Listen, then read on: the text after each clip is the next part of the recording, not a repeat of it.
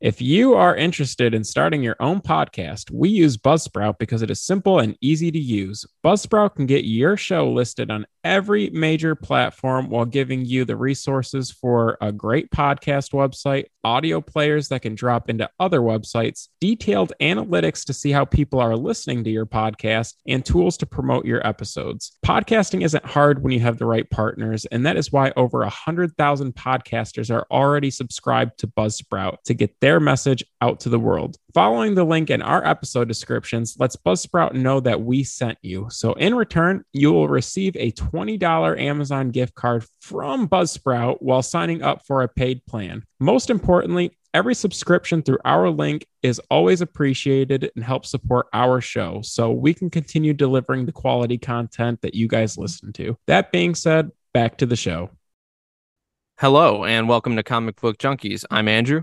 This is Joe. And we're coming back at you with the topic episode today. We'll be discussing what writers or artists deserve equal or more credit for a character as opposed to their original creators. So obviously we all know, what stories we love, whether that's new, whether it came out 20 years ago, whether it came out 60 to 70 years ago. But you know who the classic runs are, you know what has really changed a character for you or, in general. And that's not always the original creator, as being a comic fan, especially nowadays, creative teams are changing all the time.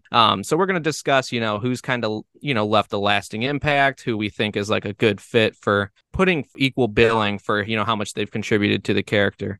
But yeah, how's it going, Joe?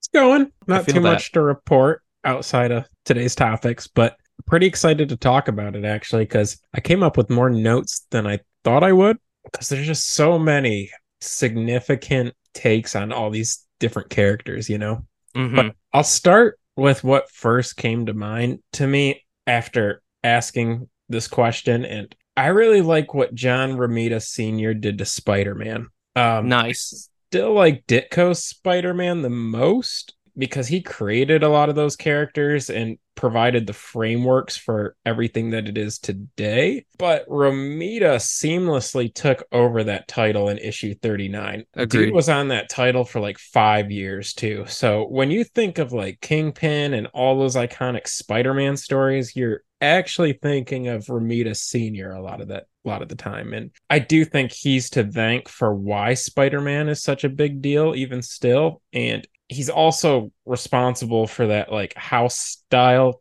commonly associated with Marvel at that time. So, I mean, I wouldn't even be mad if you gave him credit for taking over Daredevil too, if we're being honest. So more so, I think Spider-Man was a pretty big deal when he took that over. So, I mean, if you told me like that's his baby, cool. No, I'm with you. I actually had Romita Sr. on my list as well.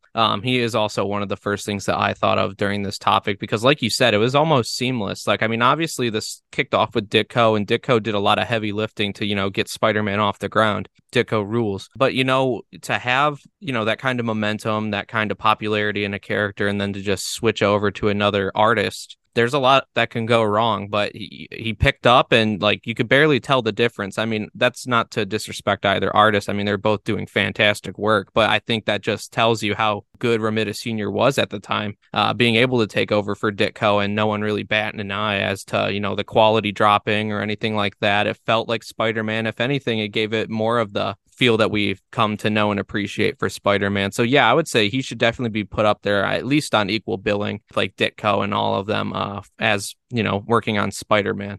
I got quite a as long list as on you mine. don't say Dan Slott, we're cool. If you're saying Ditko or Romita, we're good. Yeah, no, don't worry, I ain't talking about Slott, but I've got quite the list on here. Some of them are more impactful to others than they are myself, but it's still that association that like I'm thinking about when I think of a character or a team. So when I'm thinking about that, a kind of odd one that comes up is Grant Morrison with the Doom Patrol even. Didn't think about that. You know what I mean? Like, no one's talking about Arnold Drake and Bob Haney's run on Doom Patrol, the creators of the character. More often than not, when we're seeing an iteration of the Doom Patrol nowadays or whatever, it's largely, riffing off of whatever Morrison had put down during their run. So it's a lasting impact like that makes you that it's almost synonymous at this point. Like I would argue that outside of like heavy comic fans, no one knows that Arnold Drake and Bob Haney created the Doom Patrol. More You often than not, you're thinking Morrison. you could say the same thing about Animal Man too. Honest. And to a degree, the Teen Titans. Bob Haney and Bruno Premiani created the original iteration of the Titans in Brave and the Bold. I'll be real with you. Never honestly heard of Bruno Premiani prior to this. Didn't realize Bob Haney was also on this. But when you think of Teen Titans, you think of Wolfman and Perez, do you not? I was just about to say that. When you think Titans, I'm not thinking Grant, I'm thinking Perez.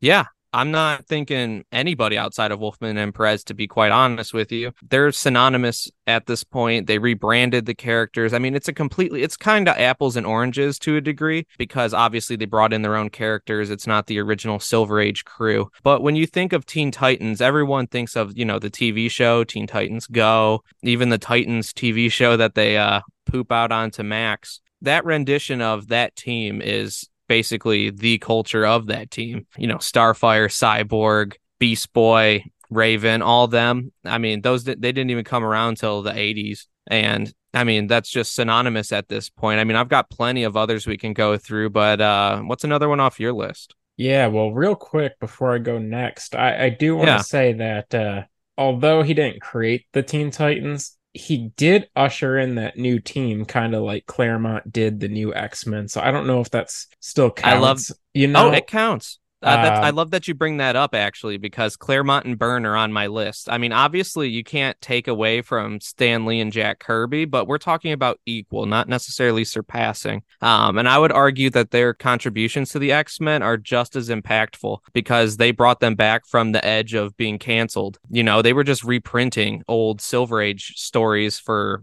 a little while there, and then boom, Claremont and Byrne come on the scene. We got the new team. We've got some life pumped into it. We've got the Dark Phoenix saga. We've got all kinds of great stuff. So yeah, that's how I was looking at it myself. I definitely think that, like Claremont and Byrne, they need to be on equal footing with Lee and Kirby, at least in regard to the X-Men. yeah, no.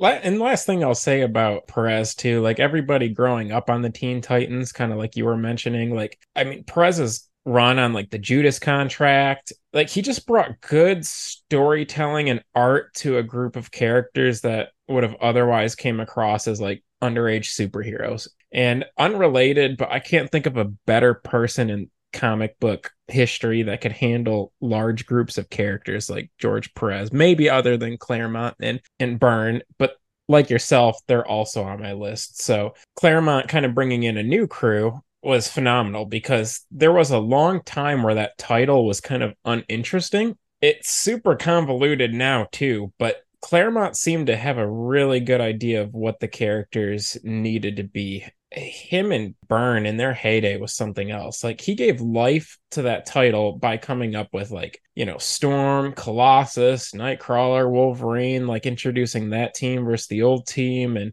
the Dark Phoenix saga, the Days of Future Past. I can't thank him enough for what he did and how long he kicked ass on that title. But more so, Byrne, I think Byrne actually made a very good impact on the Fantastic Four. And I think that's like a sleeper pick for me. Like everybody talks about his work on X-Men, but I loved what Byrne did to the Fantastic Four. Like a lot of iconic stuff came out prior to him being on the title, but I liked how creative he was by putting his own twist, adding She-Hulk to the mix prior to how she's kind of perceived today. Also, just great duo when they're together too.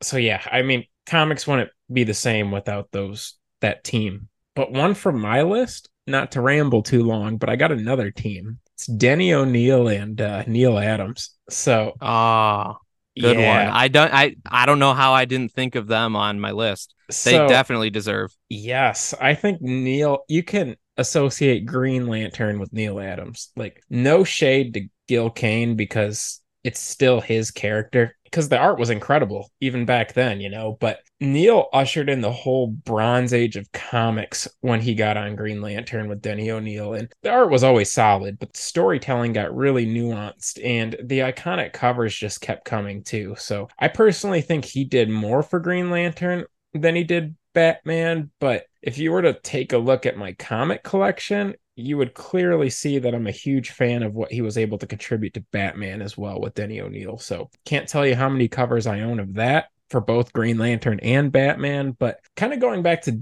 Denny O'Neil, maybe not as elite as some of the other names that we've listed so far, but still a legend. In fact, despite Frank Miller's Dark Knight Return run on Batman, which is my favorite Batman story, I actually enjoy the overall tone of Denny O'Neil's Batman much better. I think he contributed more to the character, and in that time, it was just such a great time to be a Batman fan, and loved every time him and Neil paired up, whether it was Green Lantern or Batman. Nice. I do like how you mentioned one of my picks, Frank Miller, too. Not to brush yours aside, but I'm just thinking Frank Miller all of a sudden.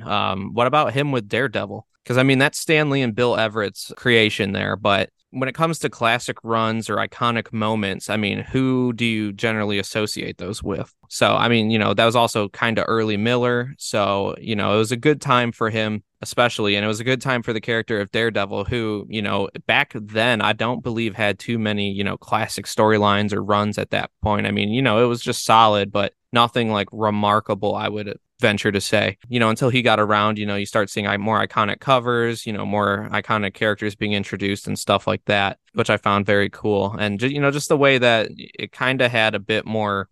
Well, I mean, he definitely made Batman darker in a sense, but almost the same thing for Daredevil, which, I mean, he's pretty much up there now with who you associate with the name. But then also, this one's kind of more offbeat a little bit. But like, what about the Punisher? What about Garth Ennis? Definitely, who's generally considered the writer of like the definitive Punisher run from like Punisher Max and all of that. I mean, this was a Romita Sr. and Jerry Conway creation as well. So, I mean, there's no slouches involved with the character. But, ever since, his creation, and then other than like that 2001 Punisher Max run, what great storytelling has there really been for Frank Castle? I mean, especially with what they're doing to my boy nowadays. They're just changing the logo. They're sending him to hell or going somewhere else. I mean, there's been a lot of dumb Punisher stories, but I feel like they're sweeping my guy under the rug. But who didn't do that was Garth Ennis. And there's a lot of different ways we can go with this. I've got like a whole little list here. Actually, let me do one more for you. Quick one. Because this one's tough, because I think that the creators are like the goats of the character, like as is, and they're sweet. RIP to the guys, or at least one of the guys. But Alan Moore on Swamp Thing. Yeah, that's what I thought you were going to say. For sure. I mean, Len Wein and Bernie Wrightson, they did great work, obviously. There's nothing wrong with what they did. But when when we talk the story of Swamp Thing, his kind of rebirth with that second volume with Alan Moore writing it has really done a lot to like the lasting legacy of the character. It's done a lot to how people see the character, and even just like the origin of the character and how the character acts on his own now. So, yeah, I mean, he's also contributed John Constantine, and I still say Constantine, but apparently the proper way is Constantine, but it feels wrong to say that. But, a lot of, bigger concepts that were applied to Swamp Thing during that time period. Even if Alan Moore hates most superhero stuff, I mean, that he still did like one of the best Swamp Thing runs you can read. So, yeah, I mean, they're on my list. I really only have like a couple more on my list because I'm just rolling through them so quick. You want to hit me with another one of yours? Yeah, so I don't have any more, but I do want to talk a little bit more about Frank Miller and a little bit more about Alan Moore. Nice. Like you said, I know Stan Lee and Bill Everett created Daredevil, and I don't want to take anything away from them because they deserve their respect because it's still their character. Equal footing. Yeah, if you're gonna talk Daredevil with somebody, the first thing to come to mind is Frank Miller. From his time doing the character to the first time on the title to the creation of Elektra, I mean, Frank Miller added a lot of nuance to the story. I think that wasn't there, and the visuals of the character too were pretty good at that time, like some really cool covers. So some may give him credit for Batman as well. Like I referenced The Dark Knight Returns being my personal favorite, but I'm not going to take it there because he also, I think, kind of damaged Batman as well. Like what I mean by that is that it was a great take, but the character has been like dark, gloomy, like a bunch of weird undertones since, and I feel like the characters had a hard time recovering from that, but it totally makes sense for Daredevil. So I do got to give him his dues when it comes to Daredevil. And then Swamp Thing, Alan Moore's bread and butter is taking characters that already exist and creating like the best comic book stories of all time with those characters. Like he created Watchmen from Charlton characters, which is arguably the best comic story of all time. But since we're just talking about the characters that already exist, he also brought new life to like Miracle Man and even Superman as well. I'll leave Soups out of it for now, but when you think of Swamp Thing, you think of Alan Moore before you think Bernie Wrightson. And even though they did an incredible job of introducing the character and they had a really good run too, to take an already cool character and make it even realer is an incredible talent. And Alan Moore was so good at this that he even made the comic book medium more popular in general. So I did also want to give him credit though for his run on Miracle Man, because that was more of like a UK thing. And Alan Moore being from the UK, it just made a lot of sense to kind of put his spin on the character. But I'm happy he did, because it brought up a lot of attention to like American readers. And I associate the character with Alan Moore more than I do Michelangelo. Yeah, I mean, I agree with everything you said. I mean, you can't talk about the characters without talking about those runs at this point. But you said you don't have any more. I'll be real with you. I've got two left. So we'll go with one that's more geared towards you first. How about Jeff Johns on Green Lantern? Interesting. Think about how much he's done for the character with, all of the major storylines. Think about the storylines that were large prior to Johns.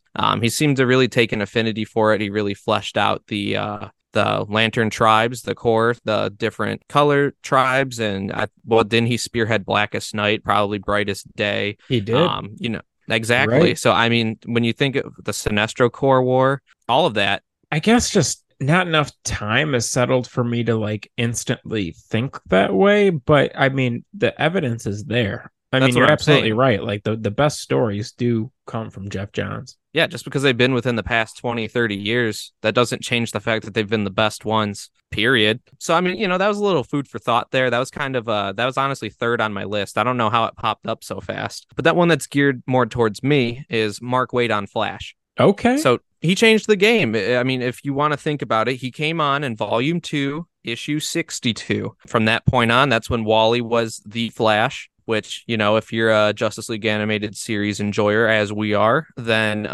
you love Wally as the Flash. 2, well, I guess there wasn't even a 1, but 2, he introduced the Speed Force. That wasn't a thing until Mark Waid. And so that was actually pretty late in the game. That was in the 90s. So he introduced the Speed Force, which, as we all know, is pivotal to the character, not just Wally, but Barry, Bart, Jay Garrick, everyone now. So there is no speedsters without the Speed Force nowadays. Third, he made Wally the fastest Flash, which I've always thought was a cool distinction, which he did to get out of Jay Garrick and Barry Allen's shadow. Because, if you got 3 guys that all do the same thing and they're all about equal, or one of the newer guys isn't really as fast or strong, then like kind of what's the point? So, he kind of buffed up Wally, and I've always liked that iteration on it, that Wally's been if not one of the quickest. And then fourth, either way, he introduced Bart Allen, which to some people who care, they may not care about Impulse, because now we're getting into like our fourth like Flash. But it's like Barry's like what?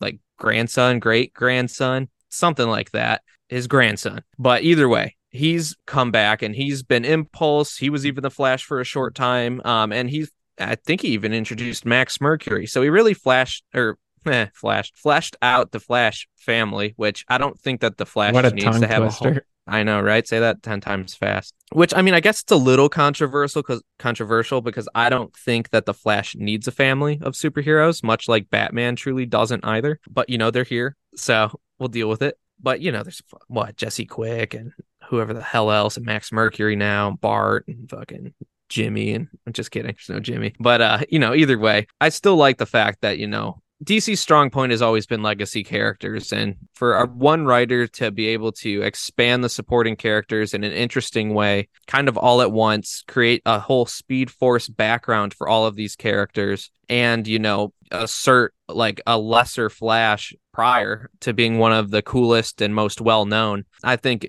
is definitely deserving, because outside of like the Silver Age and everything like that really gave the character all of like his villains and whatnot. I mean, later on, Jeff Johns' runs, like with Flash Rebirth and stuff like that. Who else do you really think of when you think of Flash stories? I think of Johns, Wade, and then the Silver Age. So Yeah, you can't leave Johns out of that conversation either. He no, really because cared about Shazam, Flash, and the Green Lantern. Don't get me started on Shazam though, because I don't know how much he cares about Shazam. He makes an bastardized that last run. effort, but it's not what you think it would be. Yeah, no, he's actually terrible with with Shazam. So that, like, I never speak ill against Jeff Johns, and in Johns we trust, but not with Shazam. Ever since 2011, that dude just fucking drove a stake right through the heart of Shazam and thus through me, and that makes me mad. Dude, we don't need the extended Shazamily or whatever the hell they want to call him now, bro. How about you just give us the main three, the Talking Tiger and Uncle Dudley, and then you know what? Let's not reboot it in the post New 52 where we still got all those chuckleheads, and then we got why they make Freddy blonde. That pisses me off beyond all belief, and it has no bearing on the character, but Captain Marvel Jr. is not a long blonde haired boy. That makes no sense. Shit pisses me off. That's not what Elvis intended. Elvis modeled himself after Captain Marvel Jr., and I didn't see Elvis with Fabio locks running around. So, and okay, I'm not airing out all of my grievances because that's not what we're talking about today. But just let it be known, I don't care about 2011 Shazam and onward, except our boy Mark Waid, which we just referenced. He's trying to right the ship, so I trust that. For so those far, not so familiar, good. yeah, I mean, let's not say it's like knocking my socks off, but we're course correcting. Freddy magically has black hair again, and they're calling my guy the Captain. They're not calling him Shazam. This is all in the right direction. I love it. And he was hanging out with dinosaurs from space. That's exactly like a thought that I had for a comic book, and then I was reading it like a month later. So Mark Waid gets it, and that's why he got the Flash, and that's why he should be on equal footing to the Flash creators. Whether you want to talk Golden Age, Silver Age, whatever, Mark Waid's in the Flash pantheon. Shout out Mark Waid for being the only one getting it done, like for modern stuff too. I don't know what it is, but it seems like he's the only one that understands anything. I mean, him and Williamson, I like both of them, but outside of that, you can trash all that other crap. Whoa, bold takes on CBJ. Not really, though, not for us. Everything I'm reading, it's either Williamson or Mark Waid. Yeah, same here. It's mostly Mark Waid, which is funny. This has become the Mark Waid appreciation podcast, apparently. But I mean, for real, he's one of the old heads at this point, and he's the only one who gets it. Yeah, I don't know why, but these comic creators don't live very long. Because they're hunched over in the dark with no health insurance. I'll take anything Mark Waid gives us at this point. But I guess I do have a question for you after doing this exercise. Out of all the names that we just listed, as well as the people you listed as well, which creator do you think did the best job of making the character their own? Wolfman and Perez. Yeah? I would have to say so. Oh. I think all of them, well, it's like them or Claremont Byrne even more just because of how much he changed. But Wolfman and Perez rebooted and then skyrocketed like up the charts the Teen Titans, who were just a band of sidekicks, which no one gave a damn about sidekicks. But, they even managed to make Dick Grayson Nightwing, the original Robin. They were even able to make a lasting impact on one of the OG characters that's stuck through to this point today and has been well received. And I just think in terms of, propelling DC through any hardships and, making characters popular, I mean, they made one of my favorite all-time characters, Deathstroke the Terminator. I just think that they really did make it theirs. I mean, the team is, changed in who's been a member during their run, but at the same time, like, it's synonymous at this point. I don't think no one thinks of any other iteration of the Teen Titans. I mean, unless you're like a generation prior to us and you're thinking about like the Cassie Sandsmark, Tim Drake, and all of them. iteration from like the early whatevers. Who cares? But you know what I mean? Just the Judas contract, just kind of the cultural legacy that the Teen Titans like have now. I don't think anybody can replicate what they've done. I don't think it's gonna happen again. And they reinvented the wheel for a superhero team of teenagers. And I would argue that while there's interesting runs since, none of them even come close to scraping what they were able to accomplish. That being said, what's yours? Because you seem mighty surprised. I was a little surprised, but shout out Perez on Wonder Woman too. I'm just thinking of that now. Like that's his character. Shout out Perez, period. Yeah. But when taking the notes, the first person to come to mind was Ramita. However, after finishing my notes, I feel no one took over a character better than Alan Moore did Swamp Thing. You I can agree. convince me that Chris Claremont's run on X-Men is the answer, because it had to have been like the best-selling book of all time after he took it over. But to take a character like Swamp Thing and create a story that transcends like comic books is a beast of its own. I personally really enjoy Claremont's like Dark Phoenix saga. Like that's one of my favorite comics of all time, but he basically created new characters to help that title, and he had a whole team of characters to support his mission or goal. But Alan Moore just focused on one swamp creature, and made it really interesting and cool, even though it was already interesting and cool. So true, gotta give it to Swamp Thing. Yeah, I can't disagree with that. When I was kind of, first thing that popped into my head when you asked me that question, because I wasn't prepared for that, Moore did come across with how you worded it, because I agree. I mean, he completely pretty much made it his own, basically redefined the character moving forward. So I think, yeah, that was a really good choice. But that's all I got. I mean, unless we have any other, that's all I got. No, but what do you want to do for our listeners next episode? Do you want to watch that documentary? I'll have enough time to digest the documentary now that we got some time in between. I ain't binging 3 hours in a night, brother. But that's what I asked my I'll tell you what, that sounds like a plan. But now we got at least are you serious? All right. We have a topic we can do that for one you next time. We're going to review the Perfect. new documentary on HBO. Yeah. And in the meantime, if you want to keep up with us, we're at CBJ Pod on Instagram, CBJ Podcast on Facebook, Comic Book Junkies on YouTube as well. We're not video folks yet, still determining that, but we do have the whole archive there. So if you want to ever check out or show a friend, we are on YouTube. We're anywhere you listen to podcasts. Obviously, if you're listening to this, you already know that. But for those who don't, you can find us anywhere. And, make sure to tell a friend. Word of mouth is probably the best way. So if you're enjoying it, maybe one of your comic enjoying friends will as well. Otherwise, I mean, if you can, give us a 5-star review or a 5-star rating or review on anywhere that accepts them. It helps the algorithm. I'm not going to plead and beg, but, it does help us or any other podcast you like kind of get pushed into the algorithm, and therefore we find more friends. But that being said, you know what we're doing next time, and we will catch you then. All right, guys. Appreciate you listening. Later.